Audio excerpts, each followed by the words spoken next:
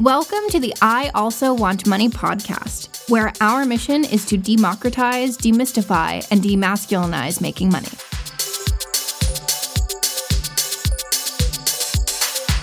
I'm your host, Nicole Kyle, and I'm here with my co-host, Sophie Holm, and ally, Harrison Comfort.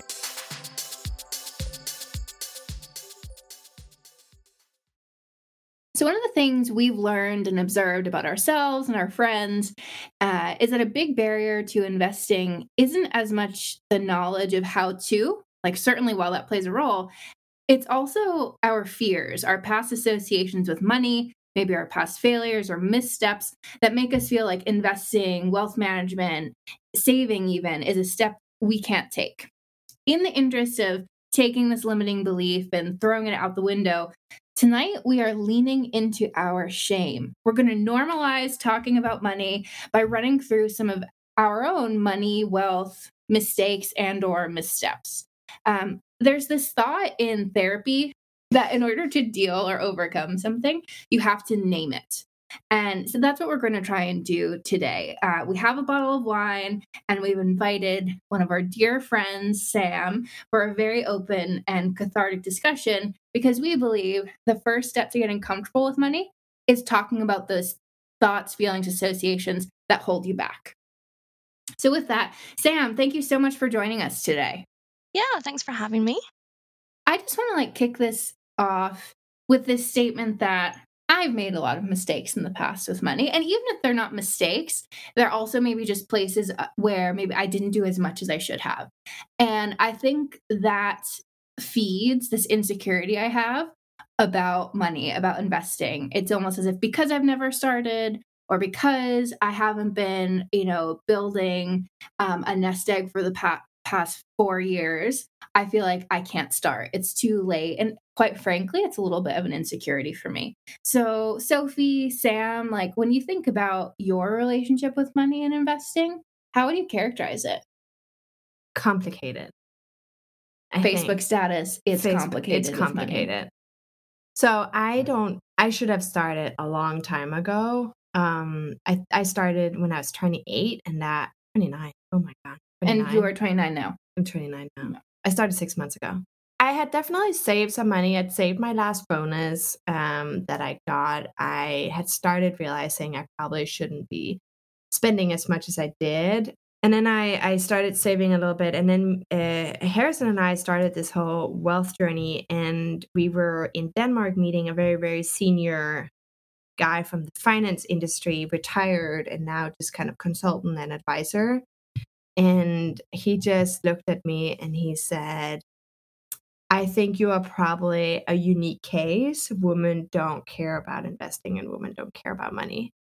And sure. I had never had a panic attack before, but I actually had my first panic attack. We walked around Copenhagen just like my chest was pounding. I was crying. I was just feeling all of these emotions. And after 2 hours of that, I was like, Harrison, I want to start investing right now. Mm-hmm. We sat down at a cafe. We opened up a Vanguard account. I created my ISA. And that's when I started my journey. There was this inciting incident. There was this massive wake up call. Yeah. And just somebody being so in my face about how women don't care about these topics. And it just insulted me so deeply to my core. Yeah. And I was also a little scared that it was actually true because I was 29 and I hadn't done any investing. Yeah. Which then I think maybe prompts a reflection on, I want to prove this guy wrong. So exactly. I'm going to start. And then it also prompts this reflection on, hey, if it is even a little bit true, there's factors outside of your control that make it true. Like the messages we're sent in society, the fact that wealth doesn't look like a place for us. But I don't think I had realized that yet. Exactly. Yeah. Definitely. Cool. So Sam, how would you characterize your relationship with money? My relationship to money, particularly in the sort of younger days, has been definitely more around treat yourself versus save for yourself, which I am definitely not advocating for. However, I would say I have had quite a lot of fun in my youth, and the memories and stuff that has to count for something. But in terms of putting away a nest egg, saving up a buffer, that is something that I don't have yet. And with everything that's happening now, like potential redundancies and sort of economy sort of basically tanking, now is the time where you start to think, oh shit, maybe I should have put away some money. I think the point around, wanting to treat ourselves and maybe like looking the other way when it comes to savings for a number of years, like that really resonates with me, because I think like as far as my relationship with money, uh there once I got a job and was kind of totally on my own post college, there was this feeling of like I I get so much value out of the things I spend my money on. I don't mind if there's like an opportunity cost to saving. And it was definitely the wrong way to think about things. Um, but in some ways, like I think the economics classes I had worked against me because they gave me this new way of thinking about like utility. So sometimes I would rationalize purchases like a trip or whatever, music festivals, like I'm getting so much utility out of this. Who cares if I'm spending tickets money on these tickets and not like putting it into a pension or something. And that's how I would rationalize it. So that resonates with me. The other thing I'd say about my relationship with money is money just gives me a lot of anxiety. Like it always has. Like it was the cause and root of a lot of anxiety in my family growing up. It was a root of anxiety for me in college, and even when now it's my own money and I have more of my own money, it's still anxiety provoking. And I honestly think because there's such a close tie between anxiety and money for me, that's been a real reason why I haven't dove in and, you know, started investing, thinking about being more strategic with my spending, with my saving, with my pension, what have you. But you have started a little bit, right, Nicole? Yeah. Now I've started. Well, it's like it's a whole long story, but I've always had like I'm a risk averse person because of that anxiety and the anxiety about not having money. I'd rather have it and not have it grow than risk losing it.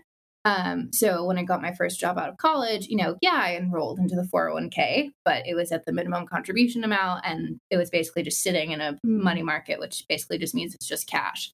And then with the confidence I built now, like after working on this project and talking to more women and men about the markets and the options, like I'm taking steps, and I find that like the first step is the hardest, and with each step the anxiety becomes a little bit less. Though of course, like we also have to acknowledge, while I'm not speaking from a position of great wealth, I am speaking from a position of like I have a salary, a reliable income, and all of that. So for those who don't have that, like it's obviously much harder. So Sam, just thinking about like your relationship with money, and I love how you described it as love hate. We love to spend it, we love to have it. We hate when we don't have it, and we hate when we have to put it away. Maybe. How, if at all, has that like contributed to any like insecurities you have about either money or insecurities around investing? Yeah, to be honest, I actually think it stems from a really younger age. I was a bit of a spoiled brat when I was younger, up until like the point that I wasn't. And then it was almost kind of like, right, you're like 21, 22, whatever age it was. You're like an adult now. Go pay for your own stuff. And I was just kind of like, what? But how? I'm not one of those people that would be like, right, I have a budget for the month. And then if I'm kind of out of budget, but I do still have money left. And if someone was like, oh, do you want to go for dinner? Do you want to go out? Or like go to the theater, go see this band or whatever. I think, I don't really have a family. I don't really have obligations. I don't have a mortgage to pay yet. So I'm like, you know what? Screw it. I'm just going to do it. But now, I have been a little bit more strict with myself. And I have one of those sort of helped by ISAs, which is actually really good because as soon as you put the money in, you physically can't get the money back out. It's a huge, long process. So, I have that. I've paid down a lot of debt over the last couple of years and stuff. So I'm getting a bit better. But it all kind of stems back to, I don't really have many obligations right now. I'm just going to treat myself. And it's really difficult to actually change that mindset. And then like coupled with the fact that you were just never really taught it growing up. Not that that's an excuse, but it's never really been ingrained like from an early age of like save, get a house, blah, blah, blah.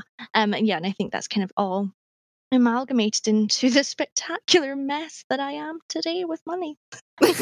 So I would do the same, right? Like I would put money aside, pretend that I was going to save it. And then end of month when I was like running low and I wanted to do things, I would just move it back. Like, because unfortunately it was just a savings account. You could move money back and Yeah. forth so easily. So I would just move the money back and be like, oh, they never went there in the first place. Yeah. Yeah, and we're not taught personal finance in the US, like in high school in Not Denmark. Denmark either, no. Yeah. But it's a balance. I mean, Sam, I'm sure you would say that too. You still want to have some fun. Yeah. Oh, yeah, completely. Like, and I think this is probably the wrong posture to take, but I am very much of the fact that, like, why would you just save all your money and be miserable every day, counting like every single penny and depriving yourself of like any type of joy just so you can say you have money at the end of the day? Like, if you were, to get run over by a bus tomorrow, can't take the money with you. So I think that, there's definitely like a balance to be had. I do recognize that is the wrong posture to take, but I do still think there should be a balance. You shouldn't be worrying think so it's much your wrong. whole life. Well, it's wrong. fun. It's not great. Yeah. I mean, it's wrong when you like maxing out credit cards or like taking up Klarna, which I've never actually used before. Can we talk about credit cards and Klarna real quick?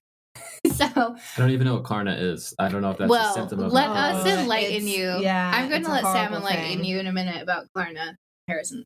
No, I mean, I think like, and we'll talk about debt in future episodes, but it's such a slippery slope. Like when I graduated from college and, like that was basically it. I didn't really have much like parental support coming out of that. I had a job lined up. I had my signing bonus, like whatever. I'd been able to like meager savings from undergrad.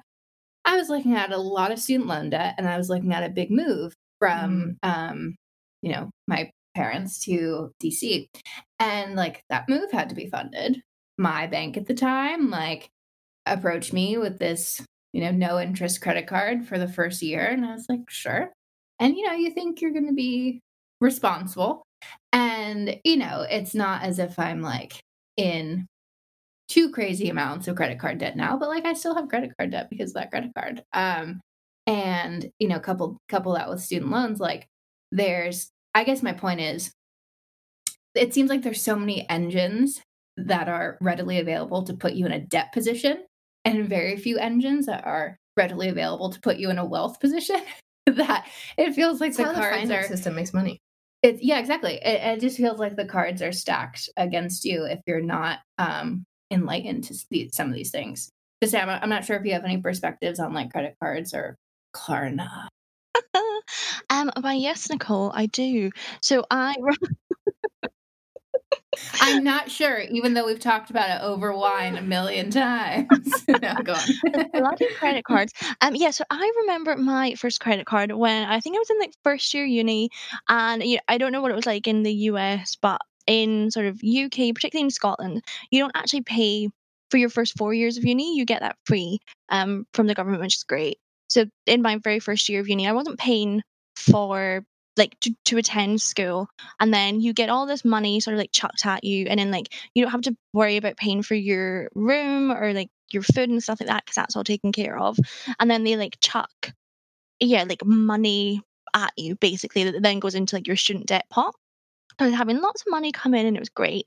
I remember being at the bank and I think it was like depositing a check or something.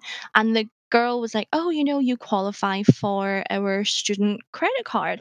And at that point I was like, oh, I don't think I could be trusted with a credit card. I remember she was like, yeah, we'll put the credit limit really low. It's only £500. It'll be really good to build your credit. And I was like, okay, great. And, to my credit, for the first few months, maybe like the first 6 months, I actually, anytime I used the credit card, I would pay it off straight away because I was really scared about racking up debt. And I remember really clearly one time at uni, my GHDs broke, and this is going to make me sound really ridiculous, but it's true. My GHDs broke. GHDs for the non-indoctrinated. Oh, sorry, GHD straighteners, hair straighteners, they broke. But yeah, my straighteners broke, and I was like, oh crap, I need straighteners. So I was like, you know what, I don't really have the money to pay back just now, so I'm just going to use my credit card. And then when the bill came at the end of the month, I noticed that you could pay like a minimum payment rather than pay the full thing. And that was life changing for me. And ever since then, I really got used to just sort of buying whatever and then not paying it all back all at once. Which, and it got like to ridiculous levels, you know, that £500 limit. After a few years, they'd given me like a 10 grand limit on a credit card for like a very young person, which is just insane. So yeah, I racked up quite a lot of debt when I was younger. I've basically paid it off now. I'd say I have like the normal amount of debt, you know, I still have a credit card that I pay each month, but it's not anything that would be like, oh God, kill me now. But yeah, I think it's a really, really slippery slope. If I could kind of go back to that moment, and be like, pay off your credit card every month. And if someone had really like stressed to you the importance of doing that, I think I wouldn't have ended up where I was. But you know, life takes over and you can't go back and change it. But yeah, that's my experience with credit cards. Yeah, I mean, in college, I racked up my credit card every month. I maxed it. What's your biggest horror story, Sam? I'd say one of the biggest sort of like mistakes that I probably made, or sort of horror stories, actually stems from someone giving really good advice. So when I was at uni, I was sort of studying law, and part of like the law society, not requirements, but you were kind of forced to go to all these extracurriculars and sort of listen to like lawyers talk about how they interact with their clients and the advice that they give. And I was at a financial services event one night, and I remember really clearly the guy speaking, saying, you know, there's a 0% interest rates for credit cards. So if you have debt, you know, my advice is sort of move it over onto a 0% interest credit rate, and then, you know, you're not paying back anything more than you have to, and it makes it more manageable, and you know, all that fun stuff that comes with it. And I remember being like, oh yeah, I have my student credit card that I am paying interest on now. I'm going to go back and do that. And I did, which was all fine to begin with, but they of course give you a higher limit, and then like I would spend that limit. So for one for one point in my life, it was literally like ping pong, sort of interest rate cards to new interest rate cards to new interest rate cards, and that's how I ended up with literally a credit card that had like £8,000 or £9,000 limit on it. And like thankfully I didn't spend all the way up to the max of that, but I could. And it was just like ludicrous the amount of deals that people fling at you. And, you know, once you're sort of in that sort of cycle of sort of like bad money management, maybe, and, you know, the banks are making money off of you, they fling more deals at you. And then when you try and cancel your credit cards or whatever, I don't know about your experiences with this, but Barclays, if anyone banks with them, I tried to cancel a credit card with them, and then they sort of passed me on to like this other team, and they're like, oh, you've been with us for so many years, what would it take for you to stay? And I was like, nothing, I just want to cancel my credit card, please. And they're like, well, we could give you 2 years interest free and double your credit limit, would that work? And I remember just being like, yeah, that would work, thank you. It took quite a few years of just being a financial mess for someone to be like, you need to get your shit together. And then I did. I feel very similarly to you, Sam. One of the things, like, I'll look into my friend network, which is like both guys and gals, obviously. And like some of my friends, you know, they've been able to make money through investing. They have like, you know, significant emergency funds. And sometimes I feel like, what do they know that I don't? Like, what am I lacking? And is there anything specific that, I don't know, Sophie or Sam, you guys feel like, I feel like everyone knows this, but I don't? No. Okay. So I felt the same way. Yeah. But I think one of the key things I've learned from Harrison is not picking stocks specifically, because that's such a gamble, but picking some funds or some ETFs that are, you know, historically just proving good returns, or steady returns over the years, even in, you know, the financial crisis in 08, and also crisis now, you know, leaving that money for 10 years in that fund, it's going to go up again, if you believe in capitalism, and if you believe in some of the world's largest companies like Microsoft and Amazon and the rest. They aren't just going to disappear from one day to the other. So I think one of the biggest things I've learned that I didn't know before, but it's not rocket science, is just what are some of the good funds? What are some of the good ETFs that you should be putting your money in that are they are low risk from a long-term horizon perspective and maybe a little bit more risky from a short-term horizon perspective. And I agree with you. I think it makes me realize, though, like our generation, we came of age in 2008. Like we were just on the cusp of adulthood in the financial crisis. And that's when like some of the world's biggest companies did go under. So I do wonder if, as irrational as it is, our fear rooted in that experience is translating into our like investor profiles. It's interesting, right? Like, Sam, it sounds like you're very aware of like your financial position right now. Like, you know, you're in savings mode, you know, you have low risk tolerance. And I think even a win coming out of this conversation would just being like open to some of these other options. Sam, as part of this podcast, we try to encourage our listeners to ask for more and really internalize this idea that there's more to get out of life from a financial position than maybe you're getting today. So we ask all of our guests to come up with a hashtag I also statement to communicate to our listeners. So thinking about your relationship with money, relationship with investing in the past and moving forward, is there an I also statement you're trying to embrace? I also love treating myself, but from a bargain mindset now. So like, don't splurge big, love a bargain, still treat yourself, but definitely keep saving for that house. Just a quick story for anyone listening to this podcast. Sam and I were friends, but we met at work and we sit next to each other at work. And Sam is known as the woman with all the packages because she does a lot of online shopping. So much so that our facilities team, they lock everyone out of the mailroom. So to get a package, you can't scan your badge and go in. You have to go and get it from a facilities person, except for Sam. Sam has been given a badge that allows her to swipe into the mailroom because she orders that much stuff online. Sorry, Sam. I just think that's a perfect example of who you are. Yeah, no, what can I say? I love a bargain. Thank you for listening. If you like what you're hearing, join us in the I Also movement. This means take to your social platforms and post a hashtag I Also statement. Follow us on Instagram at I Also Podcast, and of course, subscribe. This podcast is produced by Harrison Comfort, and the theme tune is by Malin Linnea.